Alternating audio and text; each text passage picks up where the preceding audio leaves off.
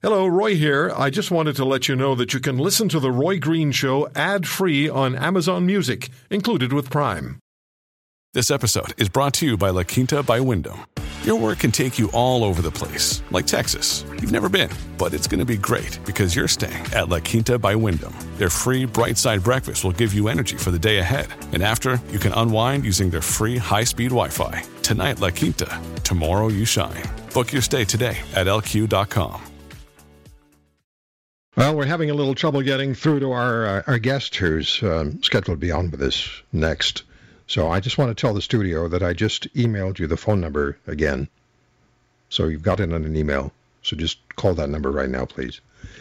And as you can tell, I'm not right next door to the studio. I'm a couple hundred miles away from the studio that does the production for this show.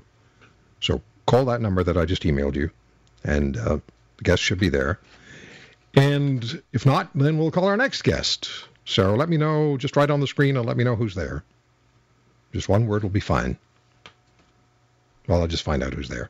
It's the Roy Green Show on the Chorus Radio Network, international media coverage of global events, Paris and post-Paris terror attack. And we're going to be speaking in a little while with Abderrahim Foukara, the Washington bureau chief of Al Jazeera. And joining us now from Agence France Presse, which is the largest French news agency, is Eric Randolph. We spoke with Mr. Randolph last weekend after the horrific attacks on Paris. And Eric, thank you so much for making yourself available to us again. No worries. Thanks for having me. What's the overview now? Let's begin with Brussels. What can you tell us about what's going on in the Belgian capital, and the latest information from there is what? Sure. The latest is, well, I mean, a lot of the focus is now shifted to Belgium and Brussels. The government there has continued to have an imminent attack alert. So the city has been basically shut down. The metros, public areas where the public gathers are all closed. There's apparently a very eerie quiet about the place. And they're still hunting for one of the Paris attackers, who is known, Saleh Abdeslam, and possibly one other person, and maybe more. And they think there's, and the word is that there's a potential Paris-style attack imminent in the capital. So, when they're talking about extending this lockdown of the city of Brussels until tomorrow, that would be something that it's unprecedented. So they've gone to the highest terror threat, but they're locking down the city until tomorrow. That speaks to something. Yeah, it does. I mean, we really don't have many details of that. I mean, as far as we know, the only real information that's clear is that we know one of the Paris attackers left Paris. He was taken by two people in a car who have both been apprehended. Say that they didn't know the extent, they didn't know exactly who he was, but that he may have been wearing a suicide belt at the time. He was wearing a big jacket, in the words of one of them. And there's also information from some friends of his that he may have been supposed to blow himself up in Paris and failed to do so, and therefore he may be being watched by Islamic State as much as he's being hunted by the European authorities. What's the mood in Paris today? What's going on as far as security in the city is concerned? I know that people were trying to get their lives back, and we saw a video of that on Friday night as the people of Paris went back out and did what they normally would do. Many of them would do on a Friday night. But what's happening in the city now, and what's happening as far as security is concerned, Eric? Well, yeah, it's been a very nervy week, as you can imagine. People are getting spooked quite easily by things. One of the more absurd examples was that today a pigeon was electrocuted on some train lines at the Gare du Nord railway station, and that people thought that was gunshots, and there was people fleeing off the trains and so on. And we've had a few stories like that. So people are on edge. But at the same time, there's a sort of, as you'd hope for, there's a kind of stoic determination to just get on with everyday life. And it's been quite nice to see people getting back into bars, still sitting on the terraces, and getting on with normal normal French life. Security-wise, everybody's on high alert, and then they have been for quite a while. It doesn't really feel particularly different. It doesn't feel like we're quite at the police state yet, but there's definitely a lot of police and army around, as there has been for most of the year since the attacks on Charlie Hebdo. The president of France, François Hollande, of course, as we know, declared war on ISIS, and the French military, the Air Force particularly, began launching significant airstrikes. What's happening now as far as the French military involvement in attacking ISIS is concerned? Is it what it was? Are they ramping it up? What's going on? Yeah, they are, but a lot of it is rhetorical, and I personally, I wouldn't call them significant airstrikes. I've been writing about this week. I spoke to David Kilcullen, who is one of the advisors to General Petraeus in the Iraq War, and he made the point to me, which was, there's never been a significant air campaign against ISIS. At the most, the US-led coalition has bombed ISIS maybe 20, 25 times a day, less than that even, maybe 15 or 20. Compare that to the Kosovo campaign in 1999, when there were 250 sorties a day happening, or the first year of the Afghan invasion, first month of the Afghan invasion, when we had 110 sorties of airstrikes every day. France, in particular, has played quite an insignificant role in the campaign against Syria. It's moving one of its aircraft carriers into the Gulf of the Mediterranean, and it's supposed to be ready to go as of tomorrow, but whether that translates into a really significant military offensive against ISIS seems doubtful to me. The rest of Europe, other European cities under any kind of increased terror threat and security activity going on anywhere? Yeah, sure. I mean, I think Europe is now aware that the ISIS threat is different to how we'd been looking at it before. ISIS had not been considered a group that was interested in carrying out international terrorism. Now it's very clear that it is, and therefore all European cities are on some kind of alert. And the hope is that this attack will finally get Europe working together. There's been some very petty kind of territorial failure to share information, failure to share passenger data on airlines, and generally not taking the threat as seriously as it should be. And I think with a bit of luck, this will be a wake-up call. Obviously, there's always going to be gaps when we're dealing with this kind of threat, but I think European leaders are finally waking up to the seriousness of the problem, and I think they've probably been working harder in the last week than they have been for many months. But life changes in Europe now going forward, right? Yeah, I mean, there's a sense in which everyone's always looking over their shoulders to some extent. Europe is an open society, and it's going to be vulnerable to this kind of threat for as long as there are state sponsors of terrorism in the Middle East, which is what the Islamic State has become. At the same time, clearly you have to take measures to protect your citizens, but you have to work harder on the intelligence side, and you have to have those intelligence sharing mechanisms in place, and you have to take the threat seriously as it should do. The hope is that it doesn't disrupt the kind of open society that we have, and that it doesn't, in particular, that it doesn't encourage the kind of right-wing groups that have already done quite well out of fear-mongering around this issue, which would create further divisions in the society and only make things worse. So that leads me to one final question for you. French elections are coming up in about a month's time.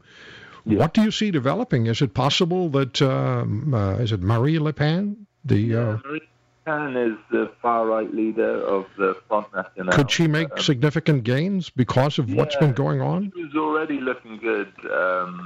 They were going to win. These are regional elections, so it's not a make-or-break issue for France.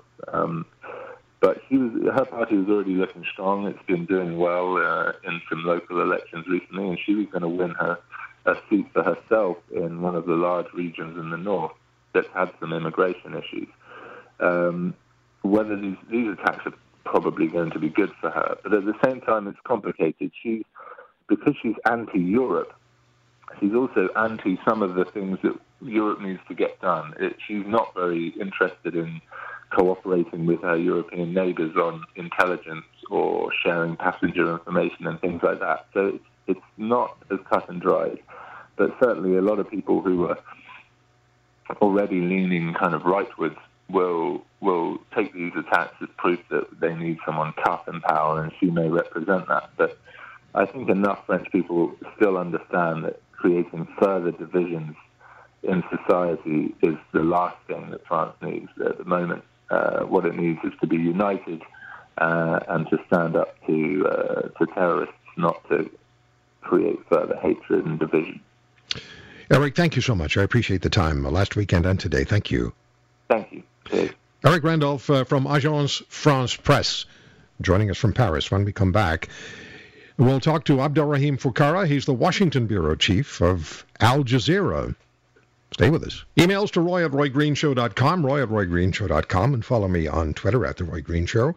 At the end of the hour, before the end of the hour, we'll be asking you about media and whether you are satisfied with media being objective and providing you the information that you're looking for, or whether you think media have bias, which they include in the news stories they deliver to you. So we'll do that before the end of the hour.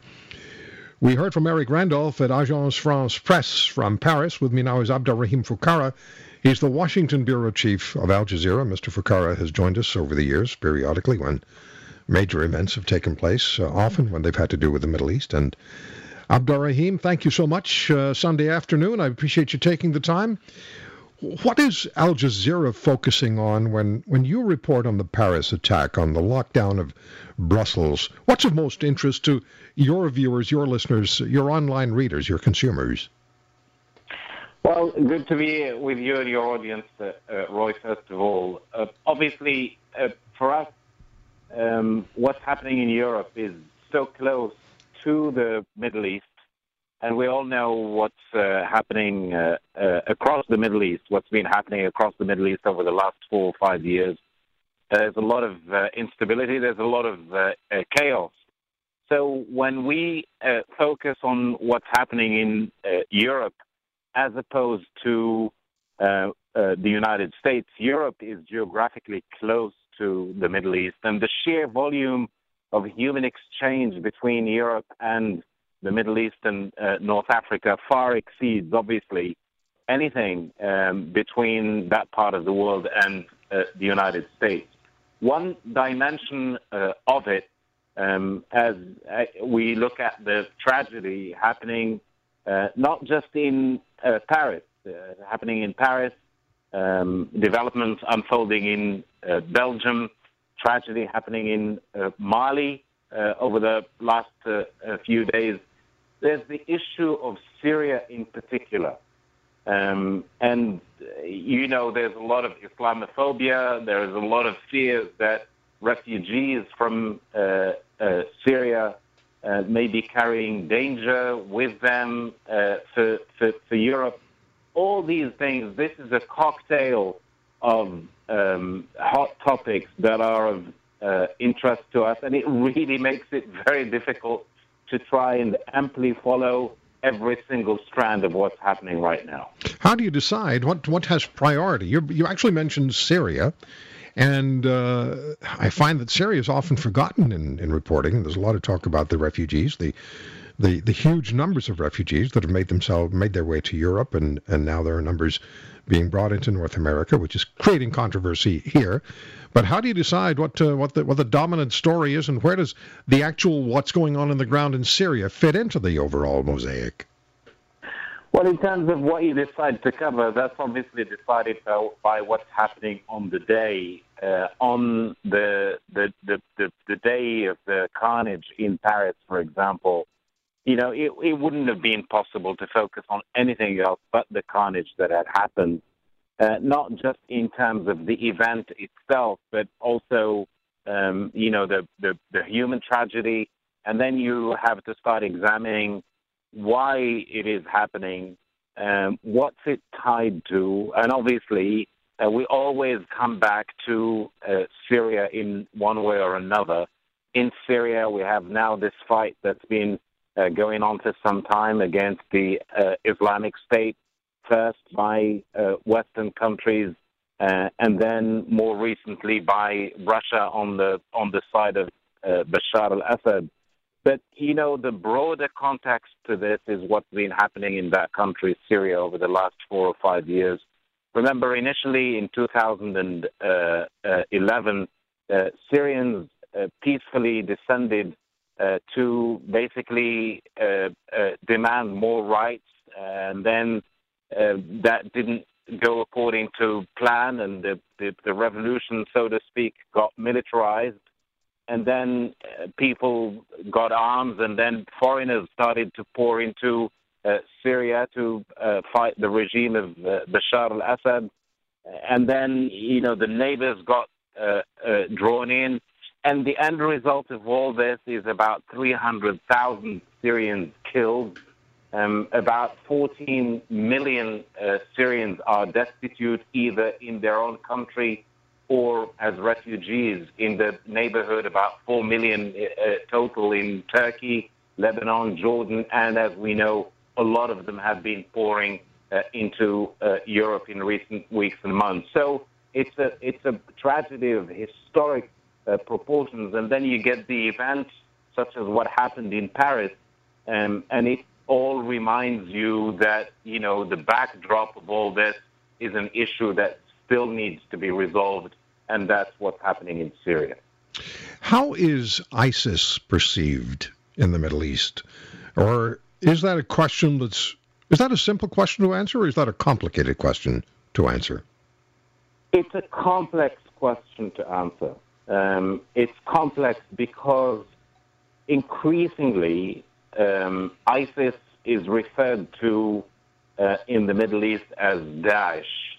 Daesh is the Arabic acronym for Islamic State for Syria and Sham. Sham is the old name for Syria.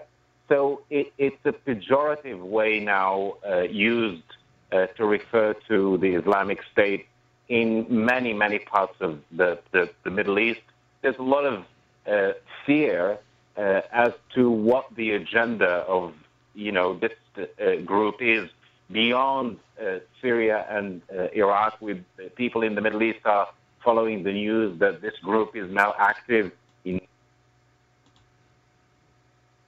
the Sahel region. So there is a lot of concern about it. Okay, but let me just get you to hold on for a couple of minutes, if I could, because we have to take a break. We're going to come back and we'll continue with Abdelrahim Foukara, the Washington bureau chief of Al Jazeera, and we'll continue with Mr. Foukara's explanation of how ISIS is viewed in the region, and then we'll continue with how Al Jazeera is covering everything that's going on in the Middle East and in Europe. Stay with us. We've been talking a great deal about how media covers various stories over the years and various events, and different media take different approaches.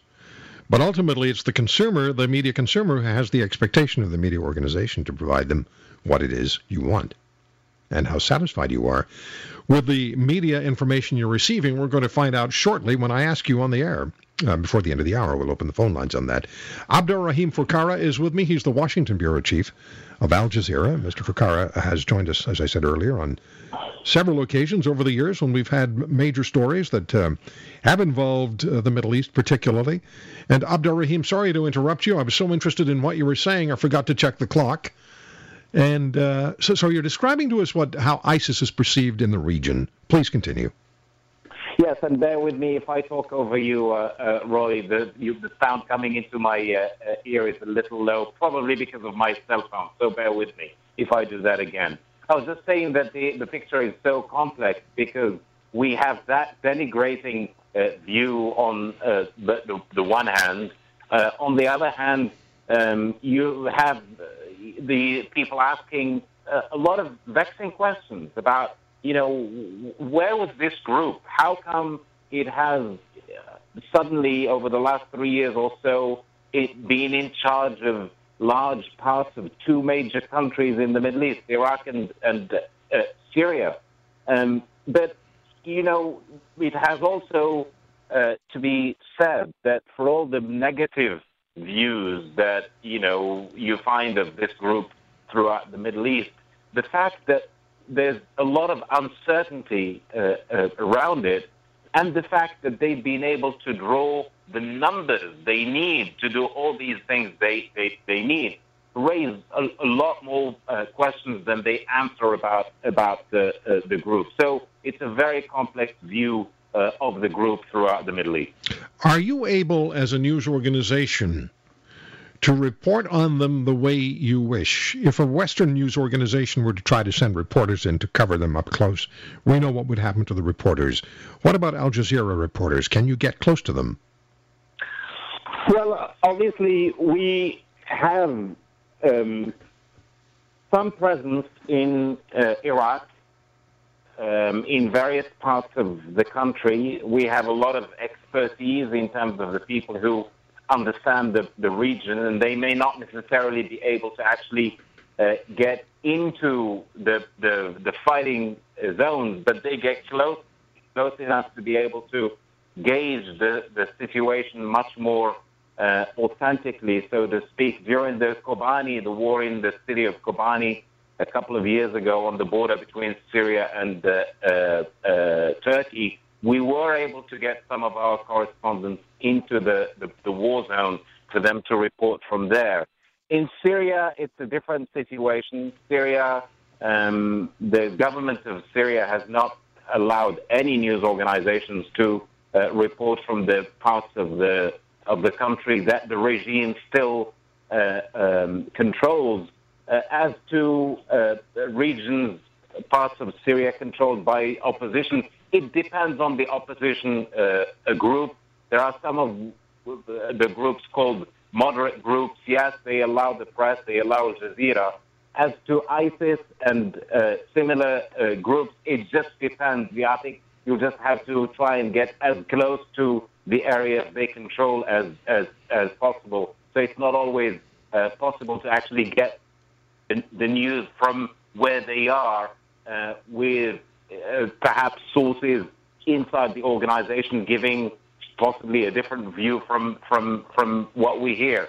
But we do have a lot of people in Iraq and Syria trying to report as authentically on these developments as possible. A story that got a lot of attention was, after the Paris attacks, there was a soccer game between Turkey and Greece, with the respective countries' presidents in attendance. And they had called for, the public address announcer called for a moment of silence, or a period of silence, in reflection of what had happened in Paris. And we were hearing that there was anything but, at least from certain sections of the stadium, anything but silence and respect shown. What's the story there?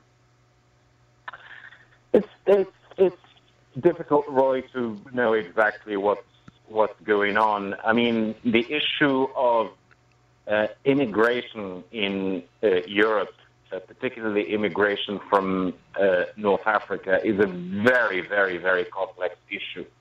And, in situations like these, like the attacks that we have seen recently in Paris, the attacks that we saw against the Charlie Hebdo in Paris earlier in the year, you get mixed feelings among the immigrant population. You hear a lot of condemnation of the violence, whether the recent one or on previous occasions. But there are obviously some parts of that immigrant population who do not necessarily feel that they've been made welcome enough throughout the generations. They may have been in France for 2 or 3 generations, for example, but they still don't feel that they are fully part and parcel of that society. And so when you have demonstrations of nationalism or nationalist favor, that becomes it becomes a little puzzling. But when you get reactions like the one that you are referring to, but I think, as I said, it's very difficult to judge, except to say that things are not as black and white as many of us would like them to be when it comes to immigration in that part of the world. Abdurrahim, why are some Arab countries, notably Saudi Arabia, United Arab Emirates, and others, not taking in refugees from Syria? Other countries are taking in huge numbers. Jordan, I think, over 1 million people. Turkey, maybe over 1 million people. Why are the Arab states closing their doors? Well, I mean, like you say, Jordan is an Arab country. It's a poor Arab country. It doesn't have any oil, doesn't have any gas, and it's taken hundreds of thousands of refugees over the years, not just from the recent conflict in Syria, but also from Iraq since the 2003 invasion of that country. The same thing for Lebanon, a small country, tiny country, Arab country, which doesn't have any oil, doesn't have any gas. It's also taking hundreds of thousands of Syrian refugees. Turkey, it's not an Arab country, but it's a major country in the region. It did open its doors to refugees, although recently it's been getting overwhelmed by the numbers of refugees and by the political and security implications of having all those people hosted in Turkey. If you talk to some of the Gulf states, whether they are Arab or non-Arab, for example, Iran, a lot of questions are being asked. You guys, you have the means and the wherewithal to take in more refugees from Syria. Why aren't you doing it? And it depends which government you talk to. If you talk to some of them, some governments in the region, they say, well, we take them in, we just don't call them refugees. The Qataris, for example, their official line is that we have taken in more than 50,000 Syrian refugees, but we don't call them refugees because we give them legal status, we give them jobs, we give them health insurance and health services, and so these questions are there. Some people may be convinced by that, some people may not be convinced.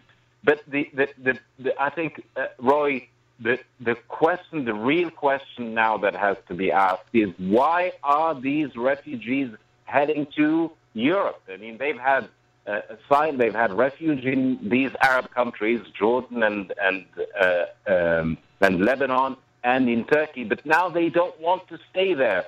And when they leave in Syria, they don't want to go anywhere else. They want to go to Europe.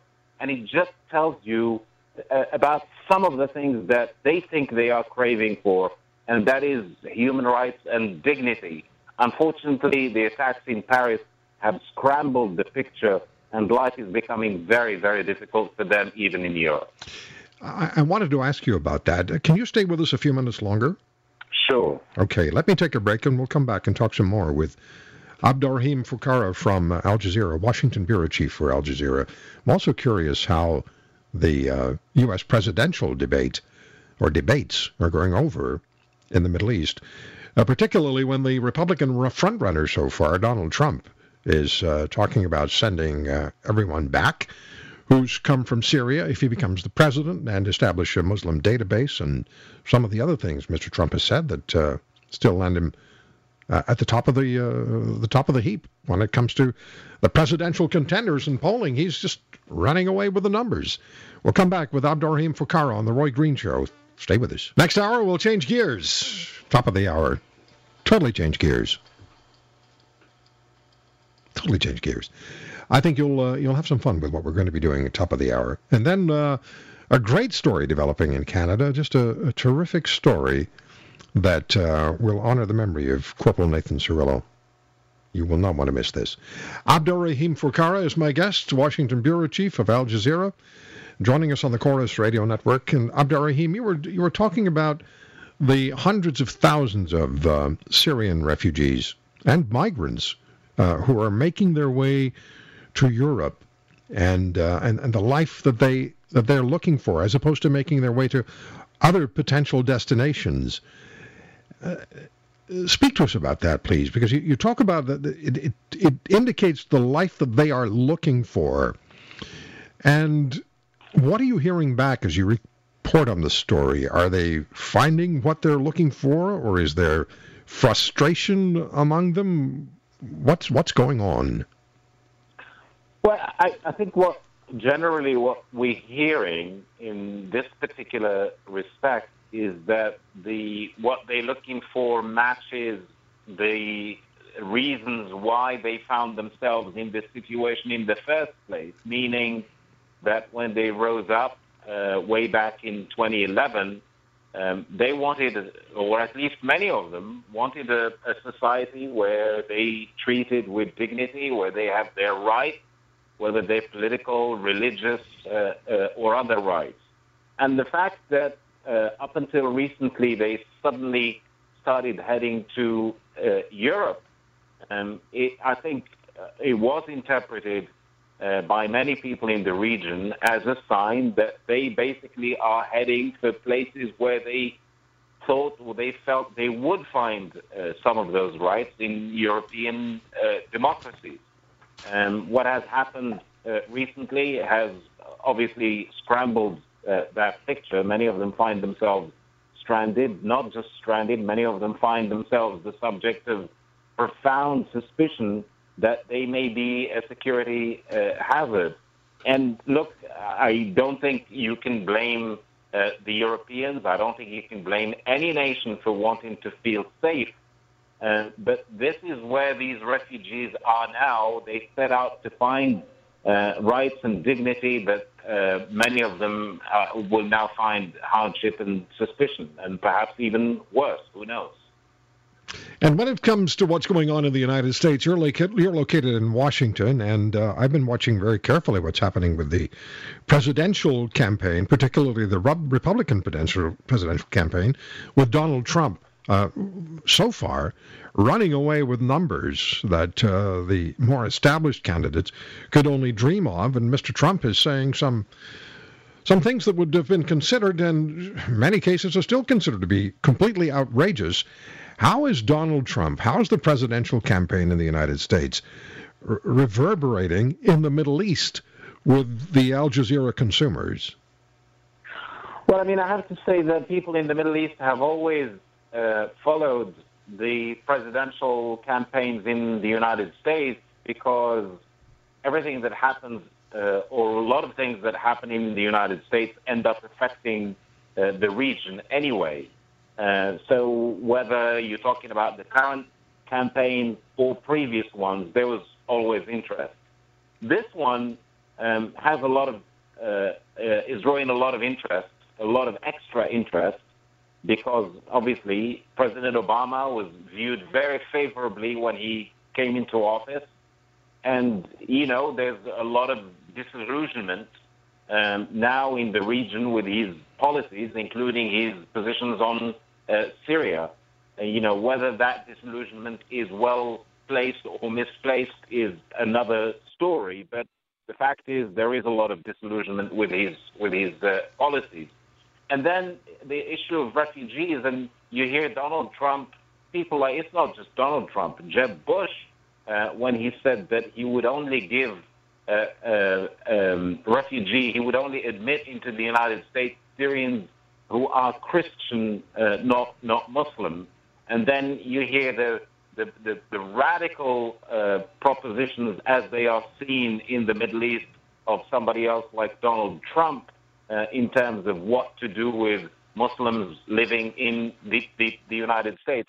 This obviously adds worry and creates consternation, and perhaps even feeds into the aggravation and the resentment. And who knows what the resentment leads to in terms of violence, whether, you know, by people here in the United States or by people in that part of the world. Now, unfortunately, there's a lot of interest in the campaign in the Middle East, but interest for the wrong reasons, because the wrong things are, people feel that the wrong things are being said about refugees, about Muslims, but people also know that this is a presidential campaign. And in the campaign, particularly in a democracy like the United States, people say all sorts of crazy things. And at the end of the day, the voters will sift through this on voting days, on voting day in voting polls when that day comes. Certainly become an extremely interesting environment for people in media. We don't know from day to day what we're going to be talking about, what we're going to be covering, and the significance of the stories and how those stories will reflect on our consumers individually and collectively. Abdul Rahim, always appreciate you taking the time to talk to me. Thank you so much. Thank you, Roy. You're very welcome. All the best to you. Bye-bye. Abdul Rahim Fuqara, the Washington bureau chief of Al Jazeera, on The Roy Green Show. We'll come back right after this.